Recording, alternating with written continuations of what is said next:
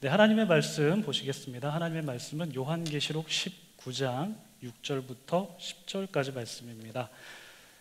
신약성경 418쪽 어간에 있습니다. 요한계시록 19장 6절부터 10절까지 말씀, 저와 여러분이 한 절씩 교독하시고요, 마지막 절 함께 보시겠습니다.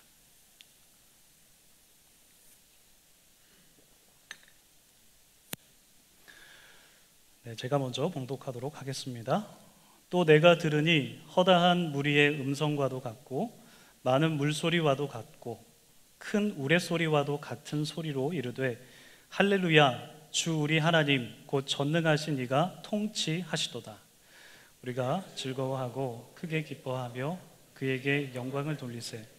어린 양의 혼인 기약이 이르렀고 그의 아내가 자신을 준비하였으므로 그에게 빛나고 깨끗한 세마포 옷을 입도록 허락하셨으니 이 세마포 옷은 성도들의 옳은 행실이로다 하더라.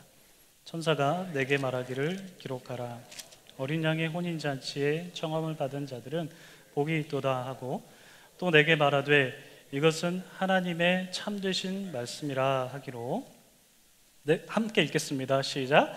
내가 그 발 앞에 엎드려 경배하려 하니 그가 나에게 말하기를 나는 너와 및 예수의 증언을 받은 내 형제들과 같이 된 종이니 삼가 그리하지 말고 오직 하나님께 경배하라. 예수의 증언은 예언의 영이라 하더라. 아멘. 평안하셨습니까, 여러분? 네, 참 좋으신 우리 주님의 크신 은총이 우리 토론토 한인장로교회 모든 분들에게 오늘도 함께 하시기를 주님의 이름으로 축복합니다. 네, 감사합니다. 여러분, 우리가 성경을 읽다 보면은 좀 당황스러울 때가 종종 있습니다. 언제가 그러냐면, 예를 들어서 이스라엘 백성들이 같은 행동, 같은 마음을 품었음에도 불구하고 하나님께서 그에 대한 반응이 좀 다를 때가 있다는 것을 우리가 성경 말씀을 통해서 볼 때가 있습니다. 이스라엘 백성들이 출애굽을 해서 광야로 지나갈 때 그들이 모세와 아론을 원망했죠. 이 모세와 아론에 대한 원망은 궁극적으로는 하나님에 대한 원망이다 라고 그렇게 볼 수가 있습니다. 무슨 이유 때문에 원망했습니까? 물이 없어서 원망하기도 했고, 먹을 것이 없어서 원망하기도 했고, 조금 더 본질적으로는 하나님께서 왜 우리를 이 광야 땅을 걷게 하시는지, 애굽에서 잘 살 수 있었는데, 거기에서 풍족하게 살 수 있었는데, 물론 노예 신분이었지만 왜 우리를 광야로 이끌어 오셨는지에 대한 그 원망이 있었습니다. 여러분, 이 원망에 대해서 하나님께서 일관적으로 반응하셨을까요? 어떻게 하나님께서 반응하셨을까요?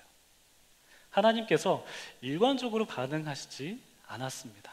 어떤 때는 아주 너그럽게 그 원망을 받아들이시면서 그들에게 필요한 것을 공급해 주시기도 했는데, 또 어떤 때는 그 원망하는 것에 대해서 하나님께서 분노하시고 진노하시면서 그들을 징계하는 그런 모습을 우리가 성경 곳곳에서 찾아볼 수가 있습니다.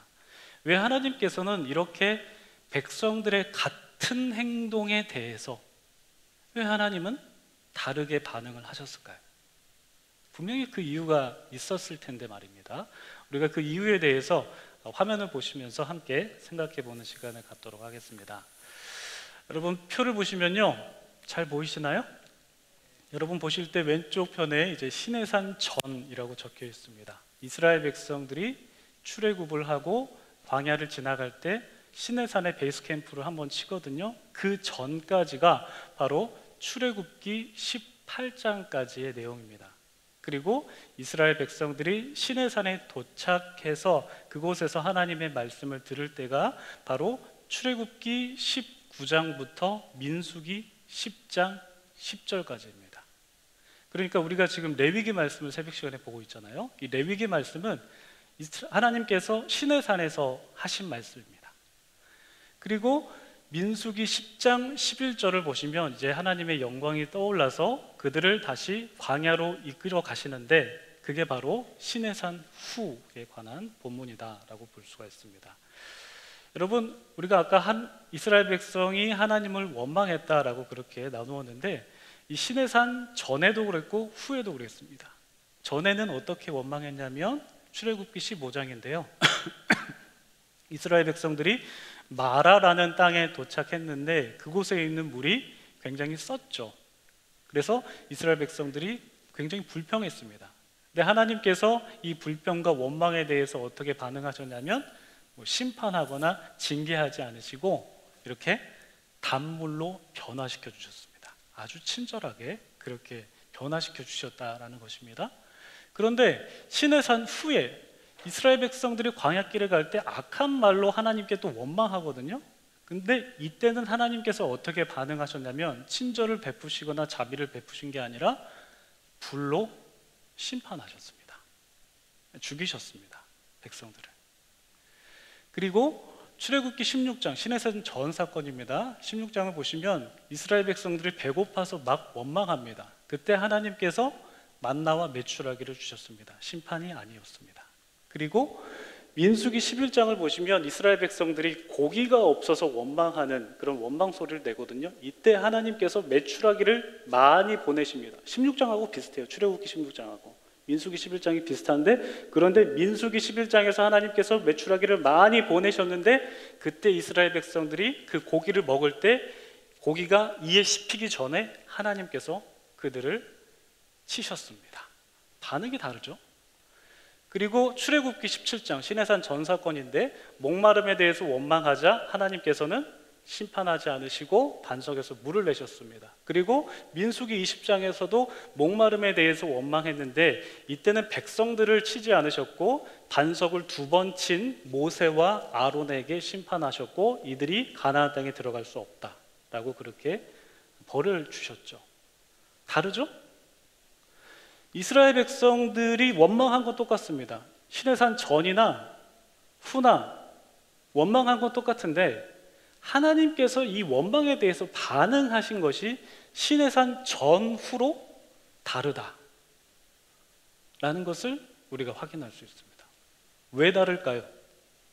시내산에서 어떤 일이 있었길래, 무슨 일이 있었을까요? 언약식이 있었습니다. 언약식.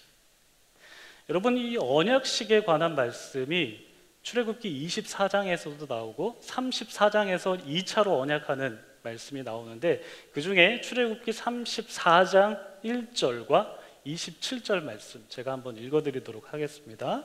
여호와께서 모세에게 이르시되 너는 모세죠. 너는 돌판 둘을 처음 것과 같이 다듬어 만들라. 네가 깨트린 처음 판에 있던 말을 내가 그 판에 쓰리니. 27절입니다. 여호와께서 모세에게 이르시되 너는 이 말들을 기록하라. 내가 이 말들의 뜻대로 너와 이스라엘과 언약을 세웠음이니라 하시니라. 1절을 보시면 하나님께서 모세에게 2 돌판 가져오라고 하시죠. 그리고 그것을 처음 것과 같이 다듬으라고 말씀하시죠. 그리고 그 돌판에 처음 판에 있던 말, 어떤 말씀이십니까? 십계명이죠. 십계명을 하나님께서 2번째 돌판에 다시 쓰시겠다라고 말씀하십니다. 처음 돌판이 왜 깨졌습니까, 여러분? 이스라엘 백성들이 아주 값비싼 골드 소 금송아지를 만들었죠. 금송아지를 만들고 이 송아지가 우리를 위한 신이다. 우리를 애굽에서 이끌어낸 우리의 신이다라고 경배하자 그 모습을 본 모세가 화가 나서 시내산 정상에서 받은 그 2 돌판, 십계명이 적혀있는 그 돌판을 이렇게 집어 던지죠. 에이! 이러면서 깨집니다. 그래서 하나님께서 이제 2차로 언약을 맺으시려고 하는데 너가 이제는 직접 만들어라. 네가 깨트렸으니까 만들고 그것을 가지고 다시 와. 내가 적어줄게. 무엇을 적었습니까? 십계명을 적었습니다. 그리고 그 말씀을 놓고 이스라엘 백성과 하나님께서 지금 언약을 맺으셨다라는 것입니다. 언약을. 여러분, 이스라엘 백성이 이 시내산에 도착하기 전에는요, 언약을 맺기 전입니까, 후입니까? 전이죠. 이스라엘 백성들이 시내산 도착하기 전에는 아직 언약을 맺지 않았습니다. 그래서 하나님께서 이스라엘 백성들, 언약 맺기 전이었던 이스라엘 백성들의 원망을 그냥 다 들어주셨습니다. 그러나 언약을 맺고 시내산을 떠난 이후에 하나님께서 그들이 원망했을 때는 전혀 다른 반응을 보여주셨습니다. 심판하셨습니다. 요즘 말로 하나님께서 이제 태세 전환을 하신 거죠. 하나님과 백성들이 시내산에서 언약을 맺은 이후로 하나님의 반응이 달라졌다는 것입니다. 여러분, 하나님께서 이렇게 태세를 전환하신 이 모습이 어떤 의미가 담겨 있는 것일까요? 반응이 달랐습니다. 근데 이 다른 반응에 대해서 이 언약을 맺었기 때문에 이제 반응이 달라지시는데, 이 언약에 그런 어떤 의미가 있던 것이겠습니까? 바로 하나님과 언약을 맺은 백성들의 삶은 이전과는 달라야 한다 라는 것을 보여주고 계시는 것 같습니다. 하나님께서 나와 언약한 이스라엘 백성들의 삶의 모습이 언약을 맺기 전과는 좀 달랐으면 좋겠다. 달랐으면 좋겠다. 나만 바라보고 다른 것 바라보지 않고, 물론 광야 생활이 힘들고 어렵고 부족하고 그렇지만 내가 너희들을 먹이고 내가 너희들을 이끌었던 것을, 그것을 믿고 나를 한번 신뢰하고 나만 바라봤으면 좋겠다. 이런 마음이 이 언약 속에 담겨 있는 것이죠. 근데 이 언약을 하나님과 이제 이스라엘 백성이 맺으시면서 하나님께서 이스라엘 백성들에게 많은 말씀을 하시는데, 그 중에 어떤 말씀을 하시냐면 이런 말씀을 하십니다. 출애굽기 34장 14절 말씀, 우리 다 같이 한번 읽어볼까요? 시작.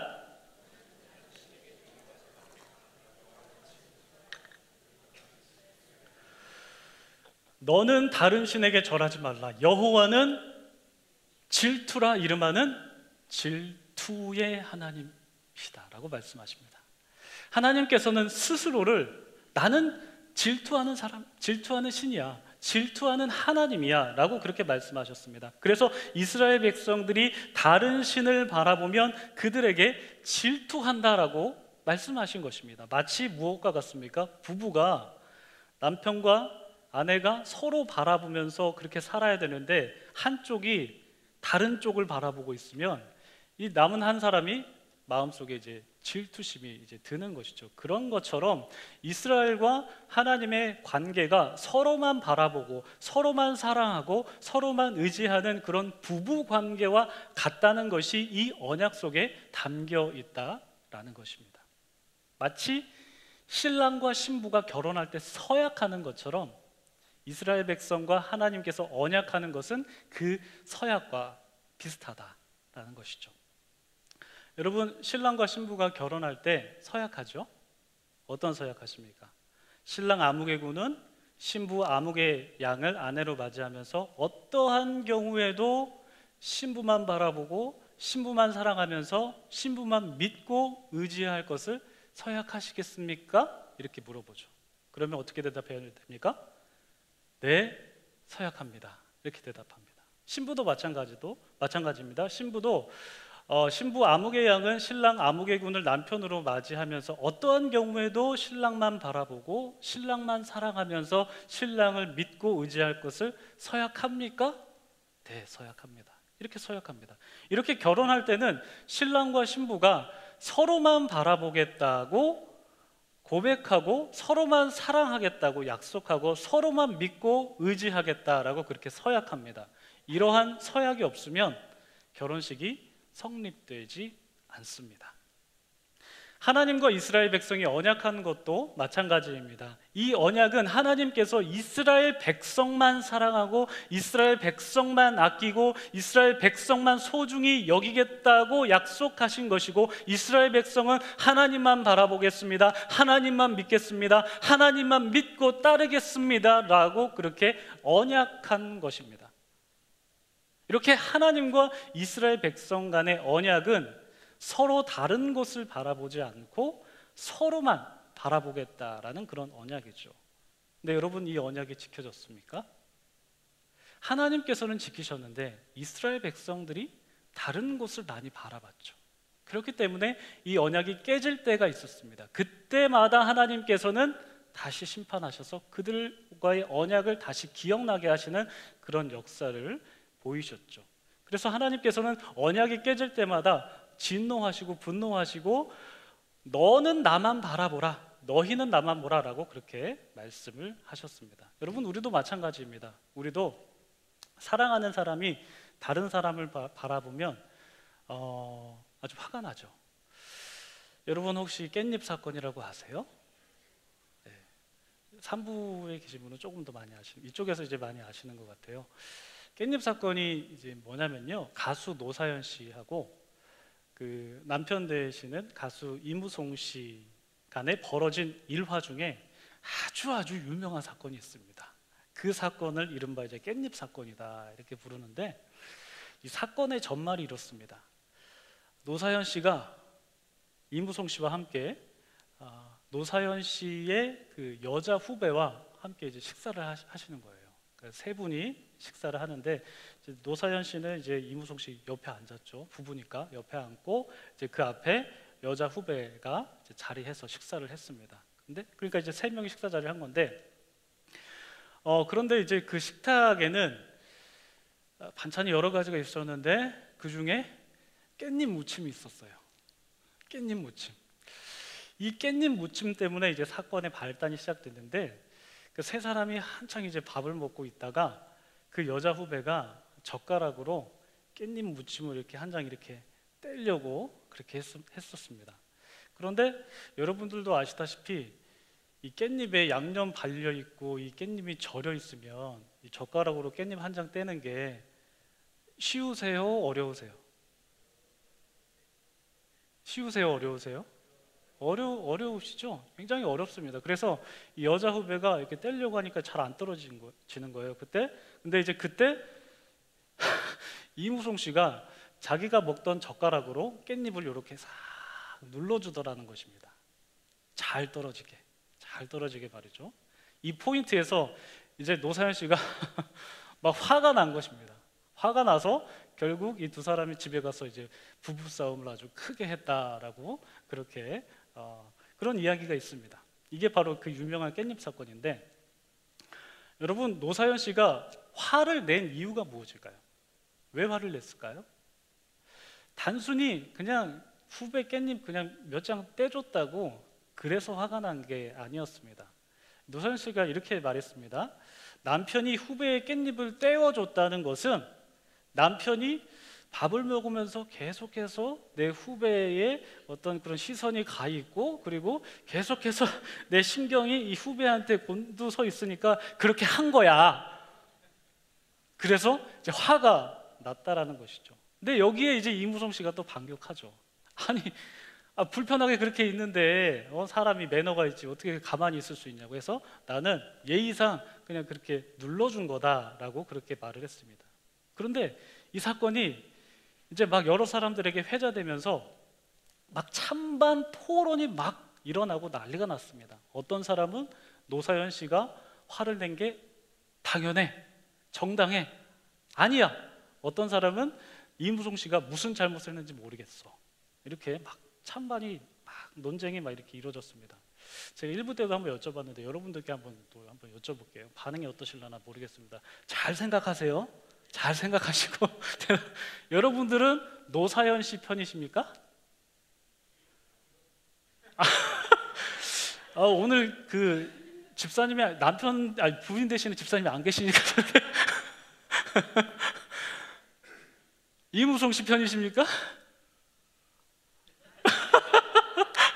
우리 청년 1대1 나중에 둘이서 한번 토론 한번 하세요. 네, 1부 때에도 노사연 씨 편이 좀 적더라고요. 이무송 씨 편이 조금 더 많으셨는데, 그런데 여러분, 이게 각자의 입장이 다 있을 수 있는데 가장 지혜로운 방법이 뭘까요? 네? 말씀해 보세요. 네? 여자 말 듣는 거. 오, 지금 같이 있으니까 그렇게 말씀하시는 거 아니에요?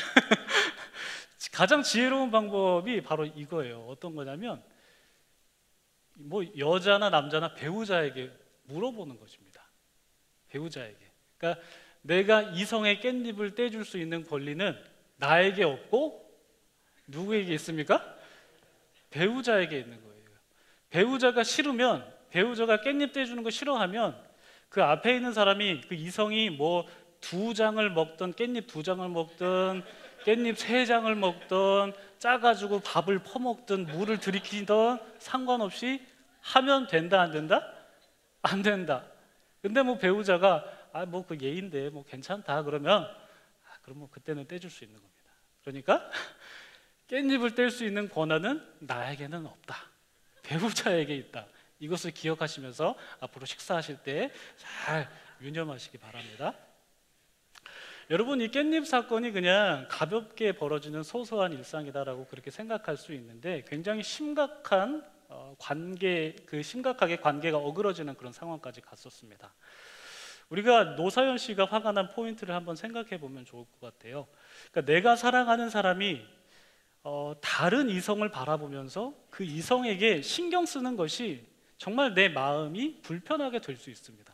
근데 이런 것처럼 하나님께서도 지금 다른 곳을 바라보고 있는 이스라엘 백성들에게 진노하신 그 이유에 대해서 우리가 한번 생각해 볼 수 있다는 것이죠. 하나님께서는 이스라엘 백성들이 하나님만 바라보고 하나님만 믿기를 바라셨는데 이스라엘 백성들이 자꾸 다른 것을 바라보니까, 자꾸 다른 것을 바라보고 하나님을 믿지 못했다라는 것에 하나님께서 굉장히 진노하셨다는 것입니다. 언약했잖아, 나만 바라보기로. 근데 왜 다른 사람 바라보냐, 다른 것을 바라보냐라는 것입니다. 이스라엘 백성이 하나님을 믿지 못하고 애굽에서 살았던 그때를 계속 생각하고 그때가 좋았다라고 말하면서 현실을 불평하면서 하나님을 원망했다라는 것은 그들은 하나님이 아닌 지금 다른 곳을 바라본 것이기 때문에 하나님께서 굉장히 진노하셨다라는 것입니다.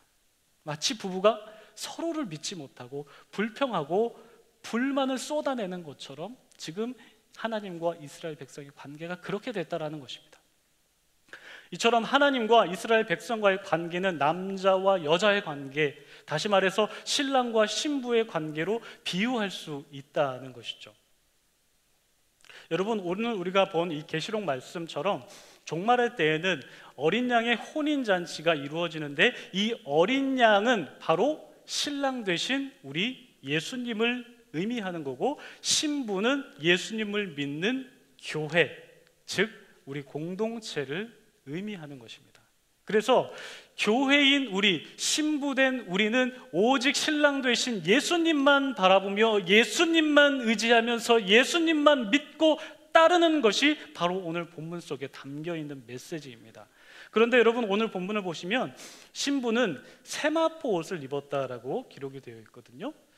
6절 하반절부터 8절까지 말씀 제가 한번 읽어드리도록 하겠습니다. 할렐루야, 주 우리 하나님 곧 전능하신 이가 통치하시도다. 우리가 즐거워하고 크게 기뻐하며 그에게 영광을 돌리세 어린 양의 혼인 기약이 이르렀고 그의 아내가 자신을 준비하였으므로 그에게 빛나고 깨끗한 세마포 옷을 입도록 허락하셨으니 이 세마포 옷은 성도들의 옳은 행실이로다 하더라. 여러분, 이 세마포 옷이라는 것은 기본적으로 컬러가 화이트입니다. 깨끗합니다. 하얗고 깨끗합니다. 마치 신부가 결혼식을 할 때 새하얀 드레스 입지 않습니까? 그것처럼 오늘 본문에서 이 세마포는 신부가 입는 예복으로 그렇게 묘사가 되었다라는 것을 우리가 발견할 수 있습니다. 그리고 이 세마포 옷은 성도들의 옳은 행실이다라고 이렇게 8절 끝부분에 해설이 되어 있죠.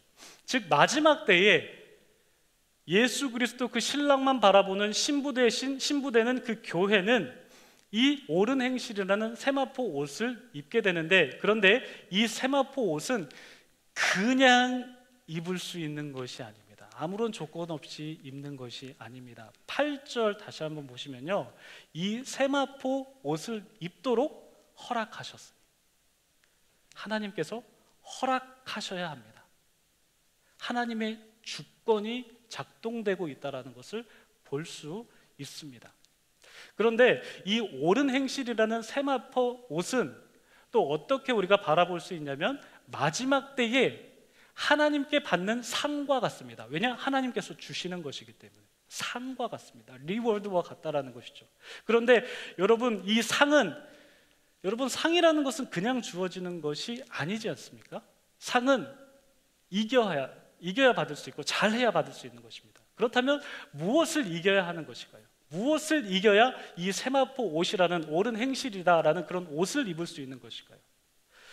여러분, 요한계시록 3장 1절부터 5절까지 말씀을 제가 표준 세번역으로 한번 읽어드릴 텐데요, 조금 내용이 길긴 합니다만 제가 천천히 한번 읽어드릴 테니까 한번 눈으로 잘 따라와 보시기 바랍니다. 흰 옷이라는 개념을 갖고 여러분 따라오십시오. 예수님께서 사도 요한에게 4대 교회에 관한 말씀을 해주시는 본문입니다. 1절, 4대 교회의 천사에게 이렇게 써 보내어라. 하나님의 7 영과 7 별을 가지신 분이 말씀하신다. 예수님을 의미합니다. 나는 내 행위를 안다. 너는 살아있다는 이름은 가졌으나 실상은 죽은 것이다. 깨어나라. 그리고 아직 남아있지만 막 죽어가는 자들을 굳건하게 하여라. 나는 내 행위가 나의 하나님 앞에서 완전하다고는 보지 않는다. 그러므로 내가 그 가르침을 어떻게 받고 어떻게 들었는지를 되새겨서 굳게 지키고 회개하여라. 만일 내가 깨어있지 않으면 내가 도둑같이 올 것인데 어느 때에 내가 내게 올지를 너는 알지 못한다. 그러나 사대에는 자기 옷을 더럽히지 않은 사람 몇이 있다. 그들은 흰 옷을 입고 나와 함께 다닐 것인데 그들은 그럴 자격이 있기 때문이다. 5절, 이기는 사람은 이와 같이 흰 옷을 입을 것인데 나는 그의 이름을 생명책에서 지워버리지 않을 것이며 내 아버지 앞에서 그리고 아버지의 천사들 앞에서 그의 이름을 시인할 것이다. 여러분, 예수님께서는 죽어가고 있는 사대교회 그 교인들에게 그들이 예수님의 가르침을 어떻게 받았는지 어떻게 들었는지 그것을 되새겨야 된다. 그리고 그 말씀을 굳게 지키고 만약 지키지 않았다면 회개하라라고 말씀하십니다. 그렇지만 그 사대교회, 그 전반적으로 좀 안 좋은 그런 사대교회 분위기 속에서 자기 옷을 더럽히지 않는 사람이 있다라고 말씀하시는데 그들은 흰 옷을 입을 것이고 흰 옷 입은 사람들은 보시면 이기는 사람이다 라고 그렇게 말씀하십니다. 무슨 싸움에서 이긴 것일까요? 즉 믿음의 선한 싸움을 싸우면서 오직 주님만 바라본 사람들인데 오늘 본문에서는 바로 그 흰옷 입은 사람, 세마포 입은 사람이 바로 믿음의 선한 싸움을 이긴 사람이 그 옷을 입게 될 것이다 라고 말씀하십니다. 여러분, 오늘 본문에도 이 흰옷에 대해서 나와 있다라고 말씀을 드렸는데 이 흰옷이라는 개념에 대해서 신약학자인 그레고리 K. 빌이라는 학자가 있는데 이 학자는 요한계시록 주석책을 쓰면서 요한계시록 전체에서 나오는 흰옷이 갖고 있는 의미에 대해서 다음과 같이 설명했습니다. 어떻게 설명했냐면 요한계시록에서 흰 옷을 받는다는 것은 예외 없이 믿음의 인내로 나타난 순전함이다. 무슨 말씀입니까? 쉽게 말해서 흰 옷이라는 것은 믿음의 싸움을 잘 싸우고 이긴 사람들이 받는 상, 그 사람들에게 하나님께서 입혀주시는 상이다라고 말씀을 하는 것입니다. 그래서 사도 바울이 그의 마지막 서신, 거의 죽을 때쯤에 쓴 서신 디모데 후서를 보면 어떻게 말씀합니까? 내가 선한 싸움을 싸우고 믿음을 지켰으니 이제 후로는 나를 위하여 의의 면류관이 예비되었다, 이렇게 말씀합니다. 사도 바울은 이렇게 선한 싸움을 싸우고 그 믿음을 지켜서 주님께서 주시는 의의 면류관을 받을 것이라는 그런 확신에 차 있었습니다. 그래서 오늘 본문도 오직 주님만 바라보고 믿음을 지킨 그리스도의 신부가 세마포를 받을 수 있다라고 말씀하고 있는 것입니다. 하나님께서 허락해 주셔야 된다는 것이죠. 그런데 여러분, 오늘 본문을 조금 더 자세히 보시면 그 흰 옷을 받을 수 있는 조건에 대해서 한 가지 더 말씀하십니다. 두 가지인데요, 우리가 나눴던 말씀하고 비슷한 맥락입니다. 말씀을 다시 보시면 7, 8절 보시면 우리가 즐거워하고 크게 기뻐하며 그에게 영광을 돌리세 어린 양의 혼인 기약이 이르렀고 그의 아내가 자신을 어떻게 해요? 준비하였으므로. 8절 그에게 빛나고 깨끗한 세마포 옷을 입도록 허락하셨으니. 첫 번째는 준비하는 것입니다. 신부가 준비를 해야 됩니다. 두 번째는 하나님의 주권적인 허락이 있어야 한다라는 것이죠. 하나님의 허락은 절대적인 하나님의 주권이지만 우리가 우리 자신을 준비하는 것은 그리스도의 신부로서 우리가 마땅히 감당해야 할 교회의 역할이고 우리 모든 공동체의 역할이다라는 것을 우리가 기억해야 합니다. 그러나 이 역할이라는 것은, 이 그리스도의 신부로 준비된다라는 것은 우리의 노력으로만, 우리의 힘으로만 할 수 있는 것이 아닙니다. 반드시 필요한 게 있는데 바로 그리스도의 보혈의 능력으로 가능한 것입니다. 그래서 우리가 설교 후에 부를 찬양 가사에는 이런 가사가 있습니다. 예수 십자가에 흘린 피로써 그대는 씻기어 있는가? 더러운 죄 희게 하는 능력을 그대는 참 의지하는가? 주 예수와 밤낮으로 늘 함께 그대는 행동을 하는가? 아무 때나 어디서나 그대는 십자가 붙들고 있는가? 주님 예수 다시 올 때 그대는 영접할 예복이 있는가? 그대 몸은 거룩한 곳 천국에 들어갈 준비가 됐는가? 모든 죄에 더러워진 예복을 주 앞에 지금 다 벗어서 샘물같이 솟아나는 보혈로 눈보다 더 희게 씻으라. 예수의 보혈로 그대는 씻기어 있는가? 마음속에 여러 가지 죄악이 깨끗이 씻기어 있는가? 여러분, 우리가 그리스도의 신부로서 주님께서 입혀주실 그 세마포 옷을 입기 위해서는 주님의 주권이 먼저는 있어야 되고 그리고 우리의 준비가 필요합니다. 그런데 그 준비는 우리의 노력도 필요하겠지만 예수 그리스도의 보혈의 능력이 있어야 하고 주님의 보혈의 능력으로 우리의 죄악이 깨끗이 씻겨질 수 있습니다. 그리고 주님께서 보내신 성령님을 의지하면서 성령의 능력을 구하며 성령의 인도하심 받으며 오직 주님만 바라보는 우리가 되어야 합니다.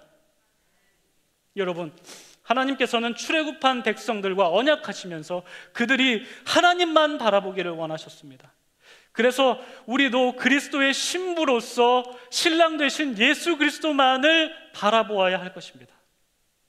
여러분, 우리가 레위기 말씀을 통해서 묵상하였듯이 하나님께서 거룩하시니 너희도 거룩하라 라는 말씀을 우리가 늘 마음속에 품고 이것을 기억하면서 믿음의 싸움을 잘 싸우시고 승리하시는 우리 모든 토론토 한인장로교회 성도님들 다 되시기를 주님의 이름으로 축복합니다. 기도하겠습니다. 하나님 아버지, 믿음의 선한 싸움을 싸우고 인내하며 승리한 자에게 흰옷을 입혀주신다는 하나님의 주권을 믿으며 그리스도의 신부된 자로서 세마포 옷을 입을 준비를 잘하는 우리 모두가 되게 하여 주시옵소서. 그 준비는 우리의 노력도 필요합니다만 그리스도의 보혈의 능력이 있어야 함을 믿습니다. 우리가 예수 그리스도의 보혈을 힘입게 하시고 성령님의 도우심을 받으며 살아갈 수 있도록 주님 도와주시옵소서.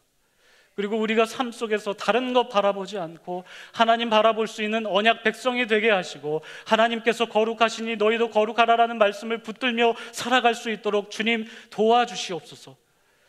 우리를 그리스도의 신부로 삼아주신 것에 감사드리며 이 모든 말씀을 우리 구주 예수 그리스도의 이름으로 감사하며 기도드립니다. 네.